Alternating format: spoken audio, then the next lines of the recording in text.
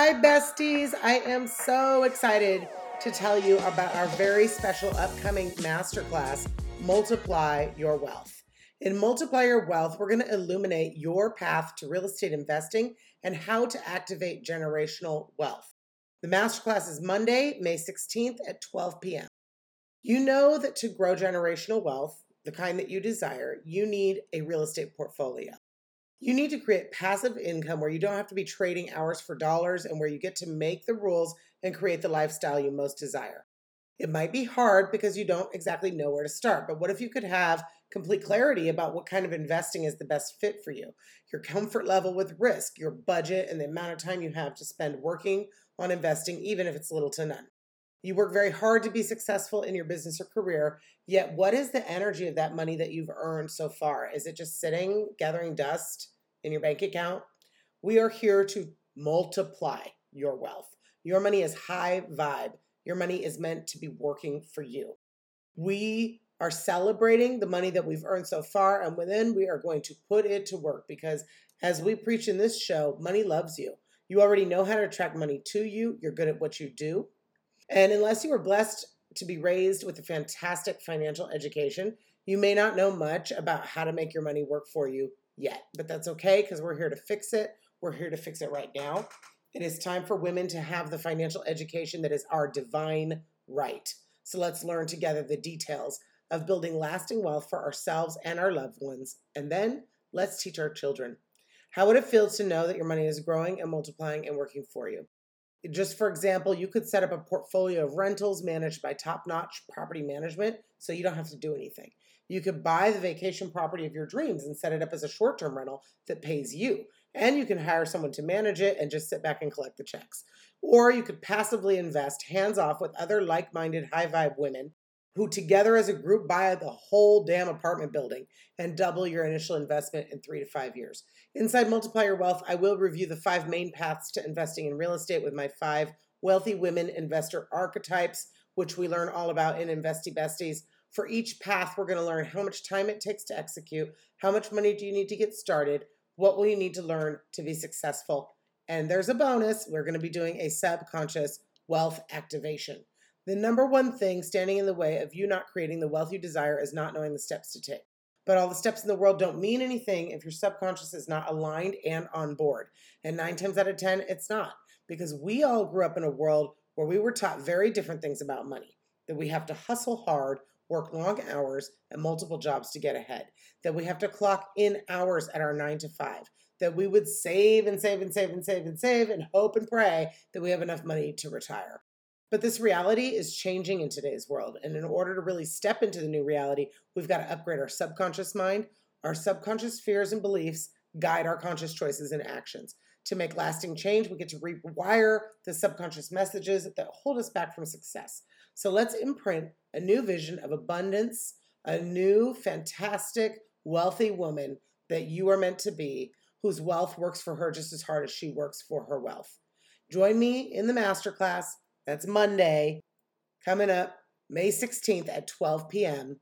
We'll be going live on a Zoom, and we will have a replay available if you can't make that time slot. Just to make this super affordable for everybody, this masterclass is only $44. You heard me, $44, and there's a replay available. You'll be able to access that subconscious wealth activation anytime you want to get into it. To find out more or to sign up, you can go to investybesties.com/multiply your wealth. That's investybesties.com/multiply your wealth. See you soon. Hi, everybody. Welcome to another episode of the Life We Deserve podcast. Today, we're talking with Hannah Kahn. Hannah is a leader in philanthropic operations with a deep expertise in hybrid LLC models and technology systems for scale. She's currently Vice President of Grants Management with Arnold Ventures, where she oversees new grants management team and strategy. She is focusing on updating technology to support data-driven philanthropy and to embed learning into practice. Previously, Hannah was the first Director of Grants Management for the Chan Zuckerberg Initiative. There, her team managed more than $500 million in annual grant making. Hannah started her grants management career through positions at the William and Flora Hewlett Foundation and at Adobe Foundation, where she learned the importance of structuring systems that could both outlive its original users and be a tool for strategic planning and reflection. She also consults with foundations and individual wealth holders to advise on structuring their giving. Hannah's passion for philanthropy drives her engagement with local organizations that build community. She has been a longtime board member of Outdoor Afro, which promotes African American connections and leadership in nature, where she grew the organization's sustainability and visibility. She also recently finished up her decade-long tenure on the board of Creativity Explored, a visual art studio where she supported the work of artists with developmental disabilities through fundraising and board development. In 2019, Hannah was honored with the Outstanding Foundation Professional Award by the Association of Fundraising Professionals Golden Gate Chapter. In her acceptance speech, she emphasized the importance of empathy to work in all pockets of philanthropy. Hannah believes that how giving is structured directly contributes to the viability of outcomes and personally aims to catalyze intentional action by the philanthropy sector to leverage technology and evolve giving vehicles. If you want to connect with Hannah, you can find her on hannahrkahn.com. That's HANNAHRKAHN.com or at HannahKahn2 on Twitter. Hi, Hannah. Welcome to the show. Hi, Remy. Thanks for having me. So happy to have you here. So just a little backstory. Hannah and I have known each other since preschool. Literally, we were neighbors growing up. Berkeley girls through and through. What is your memory about New School Preschool? One memory. I remember learning that I could eat the rinds of the watermelon and that I enjoyed them. And I also remember chasing boys with kisses. I remember that game. I remember that it was okay to be naked. Well, that's very Berkeley. It was very, very Berkeley. It's not a lot of places. In fact, I don't think there are any places in the world now where they would tell little kids it's okay to be naked because it would just be misconstrued. But for us, it was just hippiness. So thank you so much for joining me today. I'm glad we get the chance to catch up. And I love that you have some experience with real estate investing to share with us. So if we could get started, just tell me a little bit about when you were young, any exposure that you had to real estate, home ownership, investing that you want to share. I mean, I would say for me, it was like a pretty middle class lifestyle in that my parents had bought a home, they worked for it. I grew up around the corner from you. But I had a sense of like home as security, home as maybe financial security, but I knew it took hard work. I was aware there were people with much bigger homes than me, but I didn't really know anything there was to know about what it meant to get a mortgage or a loan or any of those things. My parents didn't talk to me about those things, and they were not real estate investors other than the single family home we lived in. Sure. So what was your first kind of introduction? So fast forward to I'm in my mid-20s and I moved for the first time by myself into a high-rise apartment, one of the few high-rise apartments here in Emeryville, California. It's 30 stories. It's huge. It's like a little city unto itself. And lots of people know people who live in this building. There's lots of famous people here. There's lots of stories about this building. But I move in and I'm stretched. I'm paying for rent and it's more than I thought I could afford at the time in my mid-20s. And then fast forward and the real estate market in the Bay Area just starts going crazy. You know the story, it blows up. Right. Everything is totally out of reach, but I'm still locked into my below market rent. So it's a decade later, I'm still living in this place.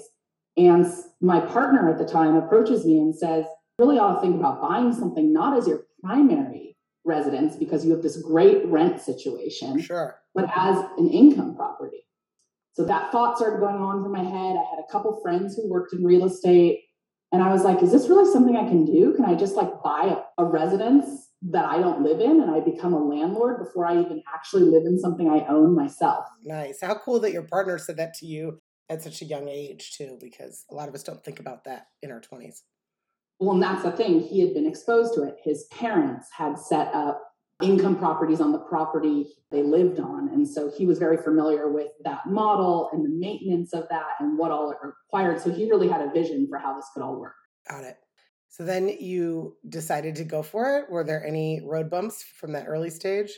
I did decide to go for it. One of the biggest road bumps was that I was working with an agent who was sort of dominating the market in this building, but I had gotten my own real estate agent who was a friend of mine. Mhm. And basically the agent was sort of had a monopoly, I'll just say it like that, on this building. Sure. They no longer practice here, so I feel comfortable talking about it. Yeah. But they wanted both sides of the transaction.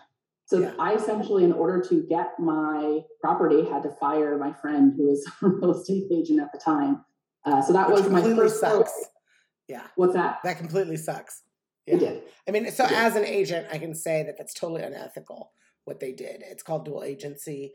And it's fine when you have a listing and a buyer comes to you and they want to write the offer with you. And sometimes it actually benefits the seller a little bit because you can offer a reduced commission. So, for example, here in the Bay Area, 5% is the common commission for a seller, and the buyer's agent gets 2.5, and the seller's agent gets 2.5. But you, as the seller's agent, could say, well, I'll do the whole transaction for 4% if you let me represent you, which saves the seller 1% of the purchase price. And so it makes it attractive. So, in the agent side of things, in the multiple listing service that we all use to market listings, we actually have to disclose if we're doing that. So, there is a question, a yes or no question. And I don't know if that was in place. Was this like early 2000s or the 90s, late 90s? No, it was 2014. 2014, yeah, it would have been there. So, there is a place where they have to disclose if they're doing that. But for someone to actually make it in order for you to compete, you had to work with them is completely outside of the code of ethics that they could have been reported. So Yes, we'll leave them nameless, but just saying. I've subsequently learned this. You know more the older you get, and Right. the more experience you get, right? Uh-huh. So this was my first foray into this. And the other thing that came up for me was I didn't understand loans. I didn't understand different types of loans. I didn't understand loan categories. I had no financial acumen when it came to loans.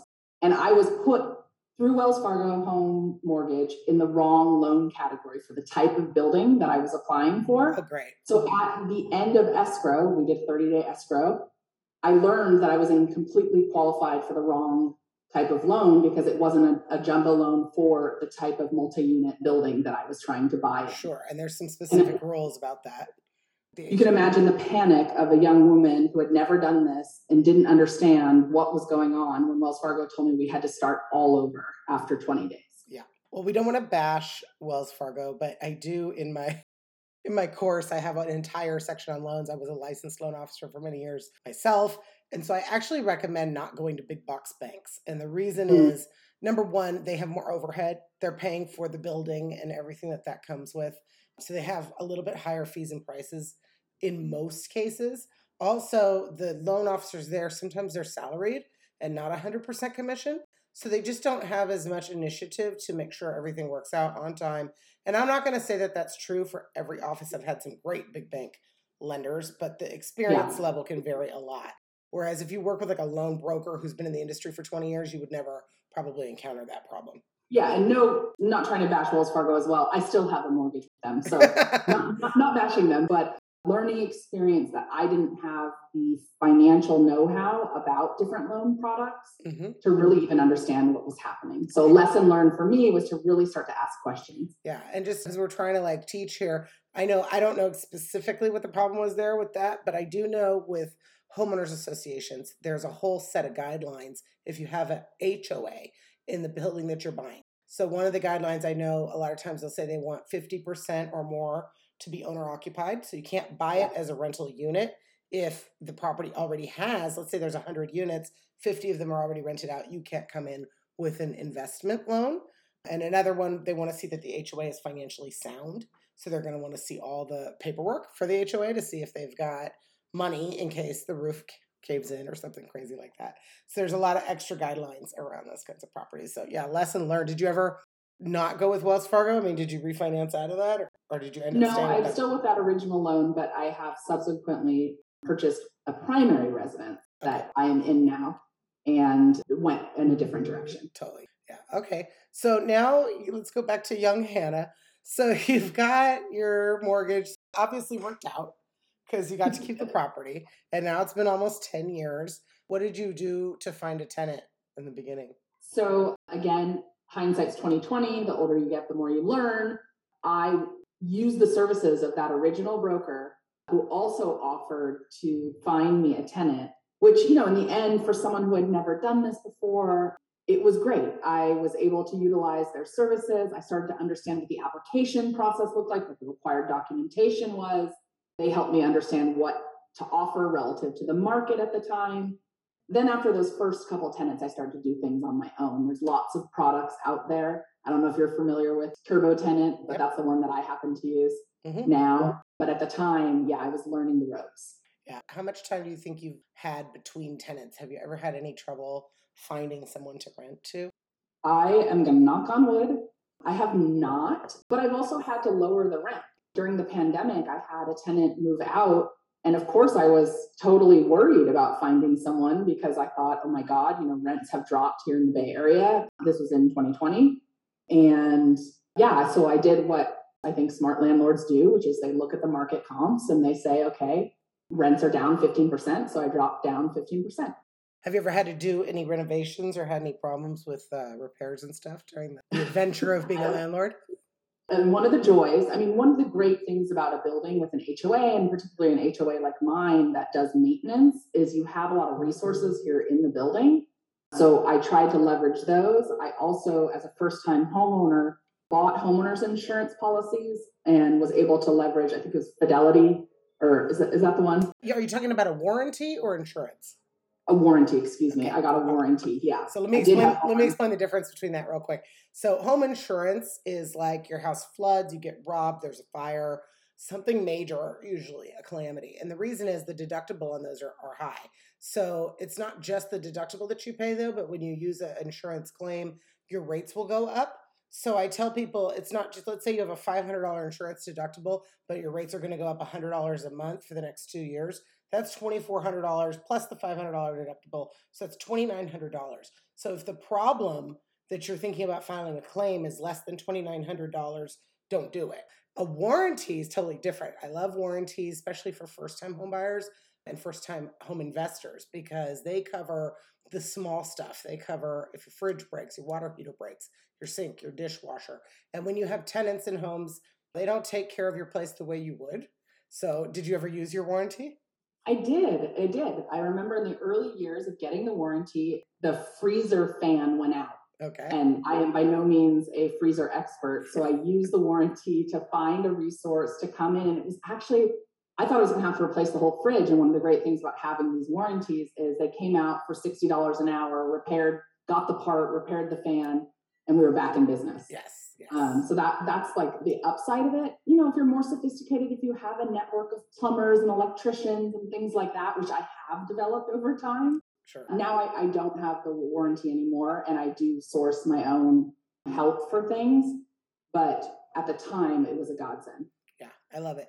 One of the things I love about your story is that you rented before you bought. So something that I definitely recommend to young people, especially, but even if you've just never bought a home and you're renting in a place, we talked about rent control, and I have a great rent control story myself. We both grew up in Berkeley. We know it's one of the strictest rent control places, and my mom had lived in the duplex that we lived in since, I think, 1969. So anybody who's from the Bay Area knows this is amazing. When I was 18, she moved out, and I got to keep our 3-bedroom, 1-bath upper half of a duplex in North Berkeley Gourmet Ghetto for $602 a month. Oh my God. Yeah. And so I rented out my other 2 bedrooms for like $300 each and lived rent free. And my friends got to live for super cheap. And it was amazing until the property sold. And it was a duplex with a cottage in the back. And the new owner, and God, I wish I knew then what I know now. I was 18. I didn't know any of this. But the new guy, and Melanie, I was living there with Melanie. And we were, the guy that moved into the cottage in the back was saying that he wanted to convert the duplex back into one big house so that he could own or occupy both units in order to get us to move out. And that's one of the only ways you can get someone out when you are looking at tenant occupied property. And so we weren't trying to leave, but we did not know our rights at all. So there was nobody telling me that I didn't have to move out of my rent controlled North Berkeley beautiful home. Mind you, I grew up on that street, around the corner from you. So I didn't want to leave. So this guy was living in the cottage behind our unit, and we had a beautiful deck in the back that looked down on the little cottage. And he used to flash us. Oh my God. So we'd be out there barbecuing or whatever, and he would get in the window naked and just like turn slow circles. It was the most disgusting thing. And if it wasn't for statute of limitations, I would come after his ass to this day. But we moved out. We were like, we got to get out of here. We're 18-year-old girls. We were like terrified. Yeah, gross. So disgusting. And my next apartment was like North Oakland, Berkeley border, the hood with sideshows outside the window. I think I paid $1,800 a month for a 2-bedroom apartment. And it was complete sticker shock and changed the trajectory of my. You raised something so important, and this is true of my stories Sure. too. Had you known that there were laws that would have protected you, had you known that you actually had rights to not be kicked out, could have fought it, Totally. You would have, because what a gem. And so I think that's something that I think a lot about is like, how do we help young women or anyone really? What are those resources that looking back you might have been able to go to? Exactly. And that's part of when I first became a real estate agent, what I wanted to teach my clients and now want to teach women on a grander scale through this podcast and all the work that we do is you have rights, there is a path, there are answers to everything. I mean, you talked about the lending thing. Some of the stuff I was told when I first tried to buy a house when I was in my 20s didn't work out, but I mean, it was nonsense. It was complete nonsense. Yeah. So just, I have a whole section in my course about just trusting your intuition and just in the vendors that you deal with, the agent, the loan officer, the people that repair your house, your insurance agent, everything. Trust your gut right off the bat. Like if something doesn't feel right, it probably isn't. I won't just say use exclusively women, but I'm certainly biased. And when I can, I like to work with women. But yeah, it was a crazy story. And who knew back then that I would end up in real estate all these years later. Any other lessons that you've learned from being a landlord that you want to share? I've tried to establish a rapport with my tenants, right? Like I live and also am a landlord in the same place. And so I think it's been important to it's been comforting to tenants, right? I can't tell you the number of times I've let my locked out tenants in. I don't have to do that, but because you're in the same building, yeah. Yeah, because I'm in the same building, because we've established a rapport. Then they're also willing to tell me when things go wrong, and so that the maintenance stays up. I think that has been a key to my, success in not having some disaster or catastrophe in the units, is that I am regularly in contact with my tenants. Yeah. Do you think that you sharing your experience of investing has inspired anybody else to do something similar that you know? That's a really good question. I don't know. I don't know that I've shared it as like far and wide as obviously on a podcast. So. Well, they're good to know now. Yeah. I'm a baller. There will be someone who understands that. I do think I've had a lot of people say to me, that's so interesting that you bought something before you actually lived in something yourself. And I think the lesson in that is that I had to sacrifice, right? I had to stay in a less than ideal living situation for a long time to get to the goals that I wanted. Right. Let me ask you about the math of it all. Was it cash flow positive when you bought it?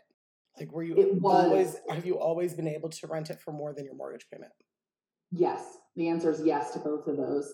Partly because I put enough cash down on the loan to make it work in a cash flow positive way for me. Mm-hmm. But partly because I had really smart advisors, my partner who I've been with for 18 years, who basically said, let's run the numbers, let's run the scenarios.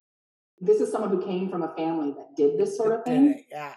And so he was able to really walk me through the math of how to understand if you're cash flow positive. And that's what I think is missing. I mean, that's why I'm doing the podcast, is the more that everyone can listen to and hear these stories that make it feel like, oh, if she can do it, I can do it, the more people will be opened up to this is a path for them. And I think especially like living in an urban area, typically we are renting in neighborhoods we cannot afford to buy.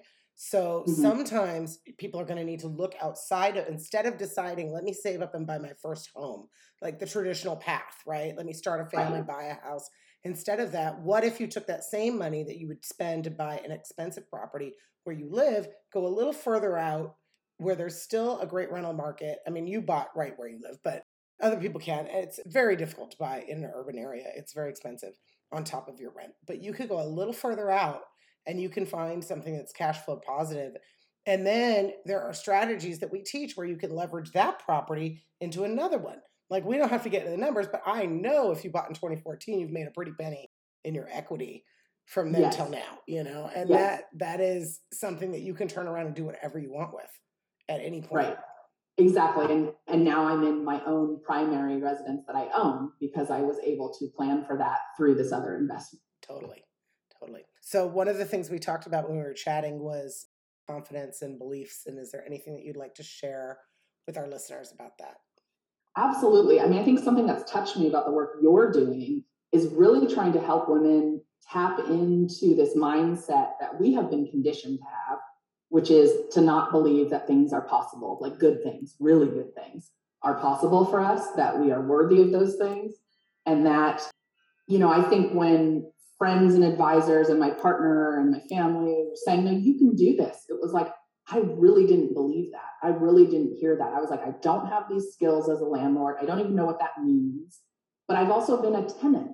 So everyone kept saying to me, but you've been a tenant. You know what makes a good landlord, right? Like, you don't have to have gone to school to become a landlord. Not that I think there is a school to go to.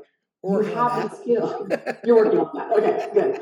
I think there are these skills that I've developed because I was a manager. I managed people. Sure. So in my workplace, like, I knew how to work with people. I knew how to talk to people. I knew how to manage people. And so just like thinking about the things in your life that you can borrow to gain that confidence. What are the other aspects of your life where you exert expertise that you can translate to something like real estate? Yeah, I love that. I have a little mini exercise I learned in my coaching certification where we just go over all of the things, like starting from early childhood, every award, every accomplishment, everything that you're proud of, your special skill set, any schools that and you just make this kind of gigantic list of all of the reasons why you're awesome.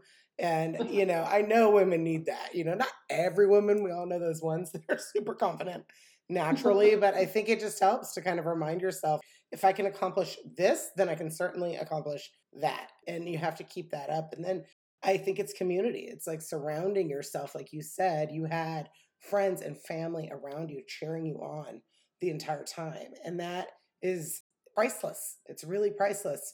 And so that's one of the reasons I've made my course kind of Investy Besties, like a community that's a forever community. So you take the course, you learn, and you go out and you start investing, but you're always surrounded by these women. That way, if you're not lucky enough to have the cheerleaders in your own house and in your own world, you still have that encouragement, because we are conditioned. Really, there's so many levels to it. I write about it a lot, but there's not being good with math, not being good with numbers, not being good with investments. There's the patriarchy. That's a whole show. And there's also, just like you said, that there's a condescending nature to, let's just talk lending. I have a friend who is a commercial real estate broker in Arkansas. She's a complete badass. I'm hoping she'll come on the show someday. And she works with big time women investors. So she's got a client who buys land and converts it to like storage facilities and RV parks and flips it and sells it and stuff. And she's done this, I think 15 1031 tax exchanges she's done from one investment to the next. That's a tax strategy for buying and selling investment property. But she walks into her 16th deal and she's sitting down with this lender. And granted, it's Arkansas. But he goes, oh, well, do you want to wait and discuss this with your husband, or you want him to come in so I can meet with you to talk about that? And I could see it. We're on Zoom, so we're looking at each other's faces. I could just see it on Hannah's face, how she feels about that. Yeah, I mean, that's the thing. And that happened to me too, right? Everyone was like, oh, your partner's advising you, so he must be going in on this investment with you. And I was like, no, he's just coaching me on. Yeah. I'm doing this. It's solely for me. It's my investment. We keep our finances separate. And it was condescending to have people think that I couldn't do this on my own, right? And it just fed into the narrative that I already thought about myself at the time, which is, there's no way I can do this. I had total imposter syndrome. Yeah, but you totally proved yourself wrong. I absolutely right, did. Depending on how you think about that. Yeah. So let me ask you, would you do it again? Do you plan to make any more real estate investments? Oh, absolutely. And I'm still thinking about it. Now I'm thinking about, it's been so much time. The interest rate that I'm locked into is so low.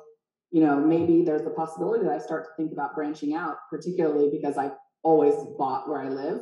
I'd like to think about diversifying. Sure. And so I've been thinking about that. And one of the things I've been thinking about are, what are the places further out in the Bay Area, or even, further in Northern California, that I really enjoy?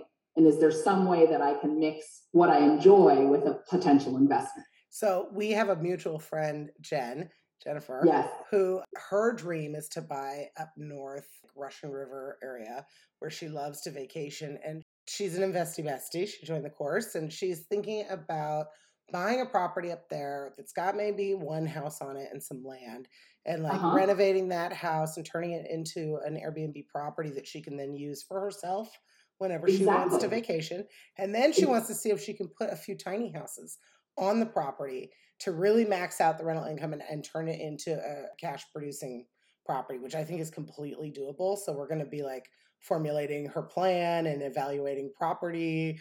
And I'm sure I'll be posting videos about that. So definitely check it out. No, see, I love that. And that's the kind of thing that I think really gets women kind of inspired. And I mean, anyone, but I think women in particular, because we want to see our whole lives represented in these visions for ourselves, right? Like, how do we get the family? How do we get the loved ones? How do we get the friends, the girls' weekend going, right? Yes. So I think that's why we like gravitate towards this idea of like a vacation home. Totally. And you know, it's funny because my vision when I first started building Investy Besties months and months ago, it was the retreat that I'm going to host someday with all my successful investing ladies toasting champagne in some tropical location, you know, that we pay for with our investment money. So I'm holding big visions. No, I mean, and it's not even big. You're going to do it. And that's the thing. It's about the belief. That's exactly what you talk about, is the belief that you can, that you should, and that you're able to. Totally. Well, Hannah, so much fun to see your face again. And I love that we just kind of pop in and out and say hi to each other after all of these years. And I hope that you continue to become wealthier and happier and more abundant with everything that you do. Thank you. And thanks for everything you're doing. I love it. Cheering you on. Awesome. All right.